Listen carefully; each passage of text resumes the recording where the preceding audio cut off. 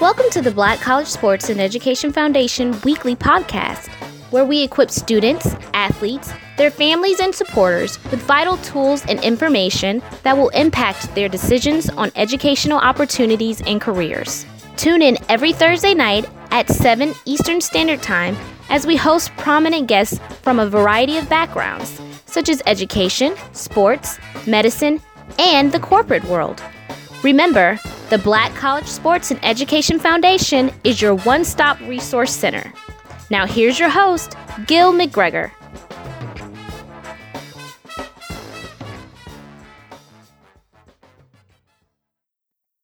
Good evening, everyone, and welcome to Black College Sports and Education Foundation's podcast. I'm your host this evening. My name is Gil McGregor. You know, as you have heard, most of our other podcasts have dealt with basketball players, Hall of Famers, coaches, sons of Hall of Famers. And you may have said, gosh, does all Gil McGregor know was basketball? Well, that's what Gil McGregor played, so that's why we've been leaning that way. But as the summer draws to an end, it gets to be that time of year that a lot of people, in fact, I might even say most people get excited about, and that's the onset of football season. But we're getting towards that time, and today our guest on the podcast is a legendary football coach, a member of the Black College Coaches Hall of Fame, a member of the Coaches Hall of Fame, having 2 undefeated football seasons at a HBCU. We have with us today the great, the legendary football coach, Bill Hayes. Bill, thank you for joining us. It's quite an honor, Gil, and it's great hearing your voice and talking to you again after so many years. After so many years. I remember something, I don't know if you're going to remember this or not. Several years ago, I was on the campus of Winston-Salem State, and we got in a conversation just talking about football. And you said to me, you said, Gil, recruiting is getting harder for me. You said, because I go into a living room to recruit a young man, and I may be the only head football coach black that he's ever seen. And I went, what? He said, yeah, Gil, everybody that comes to recruit him, none of them look like me. So when I walk into the living room, they ask me, well, who's the head coach? And I have to tell them that I'm the head coach. Do you remember that conversation? Yeah, I definitely remember that conversation, and I remember that experience. I noticed in the late 70s and early 80s, most of the guys that we recruited at historically black colleges had never had a black coach. Most coaches never seen a black coach. Most of the high school coaches in North Carolina and Virginia and South Carolina were white. And most of the assistant coaches were white. And sometimes they may have had a janitor that became that figure for the black kids, but most of them had never really played for or seen a real live black coach. And it dawned on us because of the way they responded to directives from us. In a way, they would kind of look at you as if to say, are you sure you know what you're talking about? Are you sure you know what you're doing? There was a certain amount of doubt, and there was a certain amount of confidence that it took time for us to instill into those kids. And we saw a lot during that whole transition period. And the same thing could be said for when I went recruiting in a lot of those homes. You know, the dad would always dominate the recruitment conversation. I'd learned early on that I would just give an introduction and say a little something about the university and the academic program and about the team, and then I shut up and listen. Because when you listen, you find out who's going to make the decision about where the boy is going to school. If you keep talking, you won't ever know. So I would listen, and usually the father would take over the conversation, and mom might bring in some cookies or some coffee or something to drink, and she pretty much stayed out of the conversation. And so I learned early on that I should say something to get her involved, like the hours that the infirmary were going to be open 24 hours a day, and, you know, the breakfast, lunch, and dinner, and what times and what he needed to bring to put in his room, like some throw rugs or some curtains, and to get her going, get her talking. What I found out, and that was in the 70s and the 80s, but as the 90s turned and the mid-90s and the 2000s, than the less fathers I encountered when I went into homes. And the conversation changed, and the role of the mother in the conversation became increasingly more apparent. Mama, auntie, grandma was there, and sometimes an uncle, but Dad being there became less and less frequent. So wow. That is an interesting phenomenon that you observed. That's interesting. Oh, no question. And what I also observed was early on, Mom was docile. You know, she didn't have a lot to say. She certainly wasn't aggressive. But in those later years in my coaching career, in the 90s and the 2000s, Mom was aggressive. And she, in no uncertain terms, let you know that you better take care of my boy. This is all I got. And I'm going to hold you accountable, Coach, make sure that he's straight and that he's taking care of. Dad was concerned about playing time and whether he was going to get to play and what position he was going to play. Mama was concerned about, you know, where he was going to stay and how his room was going to be and whether you were going to have his scholarship money and his online when he got ready to register. She was concerned about business. And she was matter of fact about it and made it real clear that she didn't want no mess. You know what I mean? And so I saw all of that change. And so we had the tough job of convincing kids that we knew we were professionals and we were professional coaches and professional men and that we knew exactly how to direct his life. But that took some time for us to build that confidence. Well, Coach, tell me this, because in some of our conversations you and I had privately, you made a statement to me that I had read someplace and then I had heard it from you, and it just took on a new relevance when you said it. You said, Gil, I am a football coach. That's what I am, and you made the parameters, not all this other stuff. I'm a football coach. When did you realize that that's what you were? Early on, when I was a player, I had the uncanny ability to be able to guide and direct. I remember when I was in high school, Hillside High School in Durham, you know, that was segregation, and Durham High School was the white school, and Hillside High School was the black school, and in the county there was Merton Moore. I went to Durham Hillside High School, the Hornets, and real proud school, a proud tradition in Durham, North Carolina, and we were good in all sports. In fact, we were good in all areas. Academically, we had kids that go to universities all over the country in Ivy League. So it was a real good school that prepared us for life. And I remember in a football game, I was a junior, quarterback got knocked out. I had a concussion, and he stayed in the game with a concussion, but he couldn't remember the plays. And so I called the plays. I was playing tackle, and I called the plays on a long drive, about an 80-yard drive, and I called every play, even though I was a tackle. And so we got to the sidelines after we scored, and the coach was congratulating our quarterback, Butch Dunes, and Butch said, Coach, I didn't call those plays. Bill Hayes called all those plays. He said, what? He called the plays. Butch said, yeah, Coach, he called every one of them. And so I just had a knack. You know, I listened in practice. I knew what all the positions and what everybody's responsibility was. And so early on, I just had a knack, and I was destined to be a coach. Now, your first coaching job was where?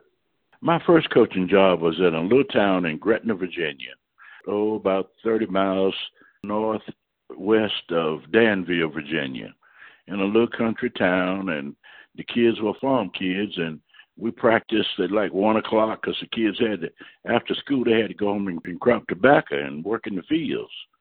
And believe it or not, we won a Western District Championship up in Gretna, Virginia. My first year, I only stayed there 1 year. And then, of course, I was hired by a fellow to come to Winston-Salem and coach at Paisley Senior High School. I coached high school for 7 years, Gil. Okay. And the first college job? My first college football job was at Wake Forest University, your alma mater. I integrated the Atlantic Coast Conference football. I was the first Afro-American to coach football in the Atlantic Coast Conference. And so that happened in 1972. Wow. But that was your first coaching experience on the college level? That was my first coaching experience. I knew you coached at Wake. I knew you were the assistants at Wake, but I didn't realize that was the first foray into college football for you. I thought they got you from a college. I didn't know that. No, I was a high school coach.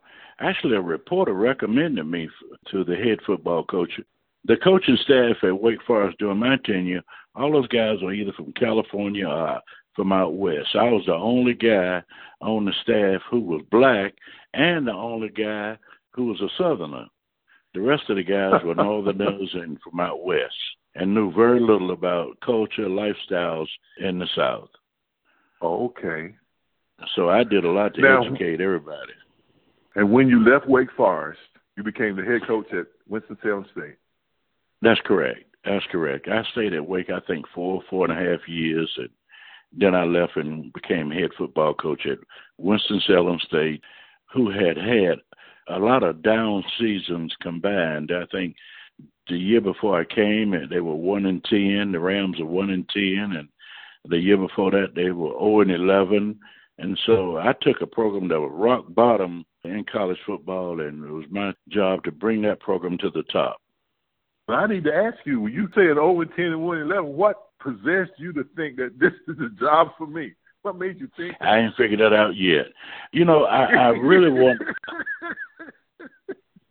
wanted to be a head football coach. And as a matter of fact, I probably should have continued at Wake Forest until something so-called better came along. But when the athletic director told me they gave me a raise at Wake Forest and told me that if I stayed, he was going to give me so much of a raise, I was going to be making a lot more money at Wake Forest than Winston-Salem State. But when the athletic director told me that I would always have a job, and no matter who they hired as a head coach, then I would always have a job as an assistant coach, I knew it was time for me to go because I didn't want to be an assistant coach. I wanted to be in charge. And so he told me in no uncertain terms that it was time for me to go. Even though he was going to give me a promotion and more money, it didn't do anything towards making me realize my goals, and that was to be a head coach.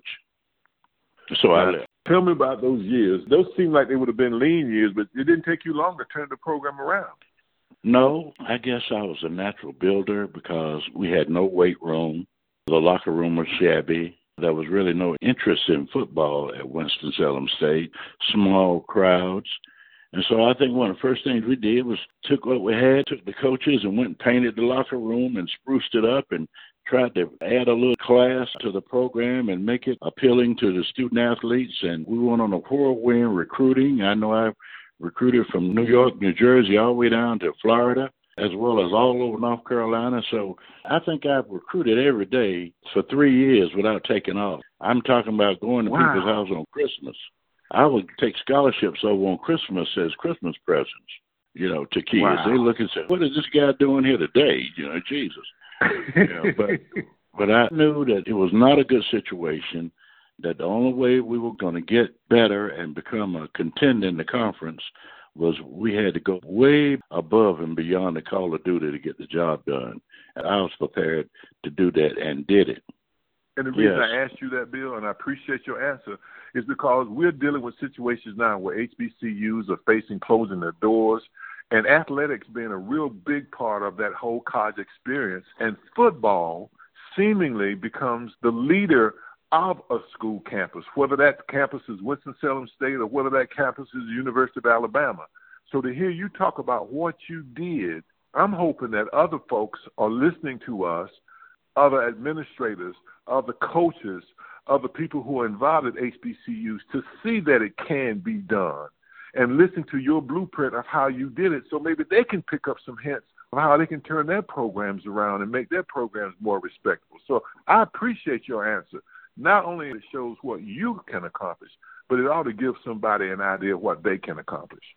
And we just did so many things to reach out to the greater community, not just the Afro-American community, but the entire community, to try to communicate, let them know that we played a good brand of football and we need you to come out and see us, and we think you'll enjoy what you see and you can bring the whole family. We had to sell the thing. We had to sell the whole program to the whole community. We had to create the right environment for our student athletes. Someone said one time, winning isn't the only thing, but you got to win, and you got to show the fans and the surrounding communities that there's some excitement to bear, and that if given a chance, we're going to win this game. So we approached it with a lot of zeal, a lot of enthusiasm, a tremendous amount of hard work. I mean, I worked every day, Saturday, Sunday, 365 days a year. I was working to build the absolute best football team possible. And believe it or not, we did that because my second year we went undefeated. We won every one of our games. Second year? Yeah. My first year, I think we won 4 games and lost 6. Those 6 games we lost were real close. And that second year, we went undefeated. And we got some people's attention when we went undefeated.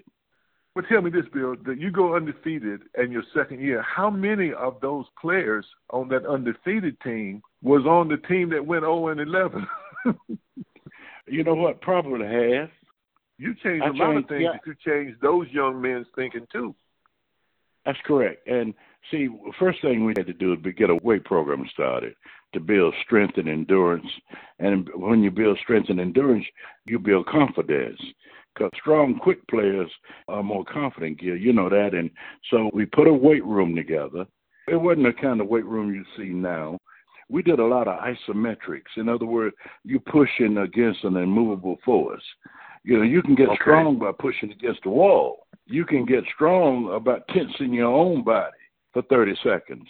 So we did a lot of isometrics and isotonic. You know, you can sit around and feel sorry for yourself and make excuses about this and that and the other, but ain't nobody going to feel sorry for you. You know, you got to get out there and do the best you can. And so that's what we did. And the kids started getting some confidence, and then we won a couple of games. In fact, one of our early games was A&T. And Winston-Salem hadn't beaten the North Carolina A&T in 60 years. Wow. And, yeah, we blew them out. You know, we blew them out early in the season. And, of course, then the momentum started. Then the community noticed. Then people started coming to the games, and the stands were filled. And the enrollment started growing at the university. We started out with about 1,800, 2,000 students, and all of a sudden we had 3,600 students. So it kept growing. Everything kept growing and getting better. Well, tell me in terms of your student athlete, what kind of student athlete did you look for, Bill, that you wanted to bring to the university? Well, in my mind, I knew the kind of kid that I wanted to coach. I knew how tall I wanted him to be. I knew I wanted his body to look. I knew I wanted to be a physical football team. I wanted to play great defense, a strong kicking game, and strong special teams. I believe strongly in defense and special teams. You know, there's 3 parts to the game, Gil. It's offense, defense, and special teams. If you win 2 parts, you most time going to win that game. All right. If our special teams are better than yours and our defense was better than yours, and all we had to do was slow you down on offense, we were going to win that game. So we felt like at the 3 phases of the game, if we could win 2 phases out of 3, we were going to win the game. You know, you can always win special teams because there's a lot of effort involved. I know it's skill involved, too, with field goal kickers and punters, but going down covering kicks and blocking kicks and doing all those intangible things, that's technique and skill and will. So you can win that. You can win special teams with practice and repetition and effort. How did you bring the academic side of the university along with you to support your efforts to build up the football side of it? Well, first of all, you got to change everything, when you come in and you know you're going to win. So then the first thing I say is, listen, you're going to go to class. You're not going to miss class. When you go in there, you're going to sit on the front row. You're going to have your notebook, paper, and pencil, and your books handy. And then we're going to have study hall every night. And then I'm going to send out a progress report to teachers to see how you're doing in class. So all of a sudden, the teacher said, wait a minute, this guy is actually making sure that these guys do what they're supposed to do. And there are no rowdiness, no disciplinary problems. Kids are attentive in class. They're bringing in their assignments because they know if they don't do that, they're not going to play. I'm not going to let them get on the bus and travel. Amen. And so all of a sudden, you change your culture with everything. We go in the cafeteria. First thing I say, listen, I tell the team, look, first of all, my mother worked in the cafeteria at Duke University when I grew up in Durham. And those kids would throw food, and they didn't treat her very nice. Those kids at Duke didn't treat my mother very nice. Now, when you go in the cafeteria, You make sure that you say yes and yes, ma'am, to those ladies working behind the counter, and you make sure you give them the utmost respect, because if you don't, guess what? You insulted my mother. And you know you're not going to do that, don't you? And so we established that. So not only did we do it in the classroom, you do it in social settings like the cafeteria and throughout campus. Everybody saw a changed student athlete. They saw a different guy, a guy that they didn't mind spending money to come and see play, a guy that they didn't mind writing a check to support a scholarship fund. So I had a plan. Wiley Harris said, one of my coaches, we got to plan our work, but we got to work our plan. And so we planned our work, and we worked our plan throughout, going to church, make everybody go to church on Sunday. You meet me at the gymnasium in a dark suit, white shirt, and a necktie, because we going to church. The whole team. So we take the whole team. We go to different churches. People in town say, well, coach is bringing those kids to church. Then the church turns around and comes to the game.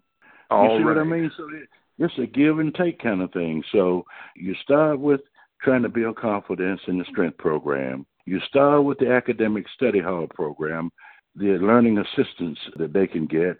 You tap into all the programs on campus to where you can get some help. You also work real hard with the people in financial aid so you can get some extra dollars to give kids. And so it's throughout. It's just not about that field. 80% of it had nothing to do with the field itself, being on the field. Most of it is interaction with the people around in the community, the people on the campus, and all the extended services that you can involve yourself with to make that guy a complete student athlete. Coach, this is great stuff, and I hope that other coaches and administrators are listening. Now, you talked about evolution, and you saw in the recruiting process how it went from dads doing all the talking to moms becoming a little bit more aggressive and making sure they got their 2 cents worth and they had their say-so. As the game has developed, there's been a whole lot of controversy about the way the game is played, particularly around that word concussion, and redesigning helmets and teaching people how to block differently and how to tackle differently. Where are you on all those controversies about how the game is played, how it ought to be played? Well, I came along during a different time, old school.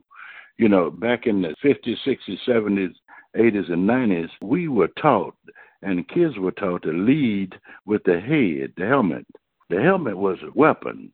Actually, during my era, I saw very few concussions. In fact, I can't really remember any kid who was dazed or out of control because of concussion. I guess we practiced tackling so much.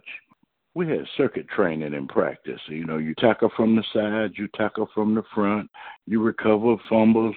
You did all those kind of little fundamental things in circuit training. Remember another thing, Gil, there was no parameters on how long you could practice.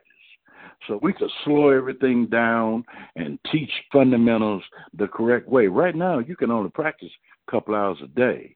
And so now they're trying to get in all this stuff that they've got to do in 2 hours and probably going too fast. Everything now in football is speed. We're going to run 90 plays in a game, and we're going to do this. And everything's about speed, getting in that huddle, getting out of the huddle. Everything's going so fast, and kids are stronger, and everything's going so fast, and kids are hitting harder than they ever did. And that's why you got these concussions. But when you slow everything down and you teach blocking and tackling by the numbers, by the steps, things are much cleaner. Kids learn to tackle so pure. I can't remember a real concussion during my tenure. Well, with that being said, Coach, what about how old do you think kids should be before they start playing tackle football? I think they need to start lifting weights when they get about 13. They need to get in a good solid weight program 13, 14, because that's when that growth spurt's taking place in their bodies. And so the conditioning should start in about 12, 13. And, the big thing I always thought was long-distance running, endurance training. I think you need to do endurance training January, starting right after Christmas, and it needs to extend all the way up into June. I was telling my nephew recently, he's going to school to play college football. I said, do you have a clock? He said, no, Uncle Bill, I don't have a clock. I said, well, get yourself a clock. Stop waiting on mama to call you to get up. You get up on the clock. See, mamas do a lot, God bless their souls. But, when you go to college, she ain't going. And no, so she's not there. That's right. And you got to get up on your own. Your roommate, he might want your position, so he might let you oversleep. So you miss practice, so you get in trouble. So I was telling my nephew, get you a clock. The clock go off at 6 o'clock. A lot of colleges practice in the mornings. Most of the time, colleges have done more in the morning before 10 o'clock than most people do all day. So let the clock go off at 5:45. You get up, don't even shower, put your sweatsuit on, and go outside and walk and run for 12 minutes, come back in and shower. Now, that don't seem like a lot. 12 minutes is a long time to run. 12 minutes is the barometer for long-distance running back in my day for college football. So we started out with a 12-minute run. And once that kid could run at a steady pace for 12 minutes, his body starts getting in some kind of good condition. And then, of course, we do that for after Christmas until summer. Then we start our speed work in June and July, getting ready for fall. But kids break down because they can't handle the endurance part of it. You understand, right? Yeah. Their bodies aren't tough enough. But I tell you what, you said it to me, and now you said to everybody, you are, not were, you are a football coach. Ain't no doubt about it. Bill, the total number of wins you had in your career, how many? Almost right at 200, which puts me in the upper tier of wins in college football. I had 196. And the number of institutions where you coach? At 2 schools, at Winston-Salem State and at North Carolina A&T. But you brought the Eagle Funk when you played, didn't you? Oh, yeah. And, for everybody who don't know where that is, tell them for me. North Carolina Tell them Central what the Eagle Funk is. North Carolina Central University. Let's get it right now. Let's get it right. Yeah, that's my alma mater. Well, I tell you, what we want people to understand is that thinking, planning, executing men like you developed at North Carolina Central University, brought their program to Winston-Salem State University, North Carolina A&T University. We want people to understand your origin, your roots, and where you got your discipline. The most influential football coach in your career was who? Probably Eddie Robinson at Grambling. Eddie was the winningest coach in college football with almost 900 wins, close to 900 wins, and he coached for 50 years down at Grambling. And Grambling was the apple of every coach's eye when Eddie had that thing going in the 60s, 70s, and 80s. When I became head coach at A&T, I played Eddie 5 times. We played Grambling 5 times when I was at A&T. And guess what we did, Gil? What'd you do? We beat Grambling 5 times. All right, we beat Grambling 5 times in a row. But now Eddie was getting on up in age when we did that. And, of course, I was in my prime. But we beat Grambling in the last game of Coach Eddie Robinson's career in the stadium down in Grambling, Louisiana. Well, Bill, I can't tell you how much I have enjoyed everything that you said, where you put your program together, on the field, in the classroom, in the cafeteria, and in the community. I would hope that people listening can get an idea, those young coaches who are trying to figure out what they want to do and how they want to have a good program. I hope they heard you. Hey, let me tell you, yeah, we had a saying, we're going to coach the whole boy. Now, we say whole man, but really, behind the scenes, we're going to coach the complete kid.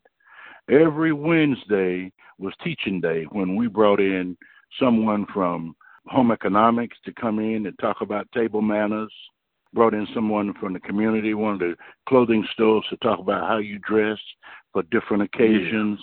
We taught them that. And we taught them all those things every Wednesday at 4 o'clock. We would spend an hour just in teaching that guy what it took to be a man, a complete man.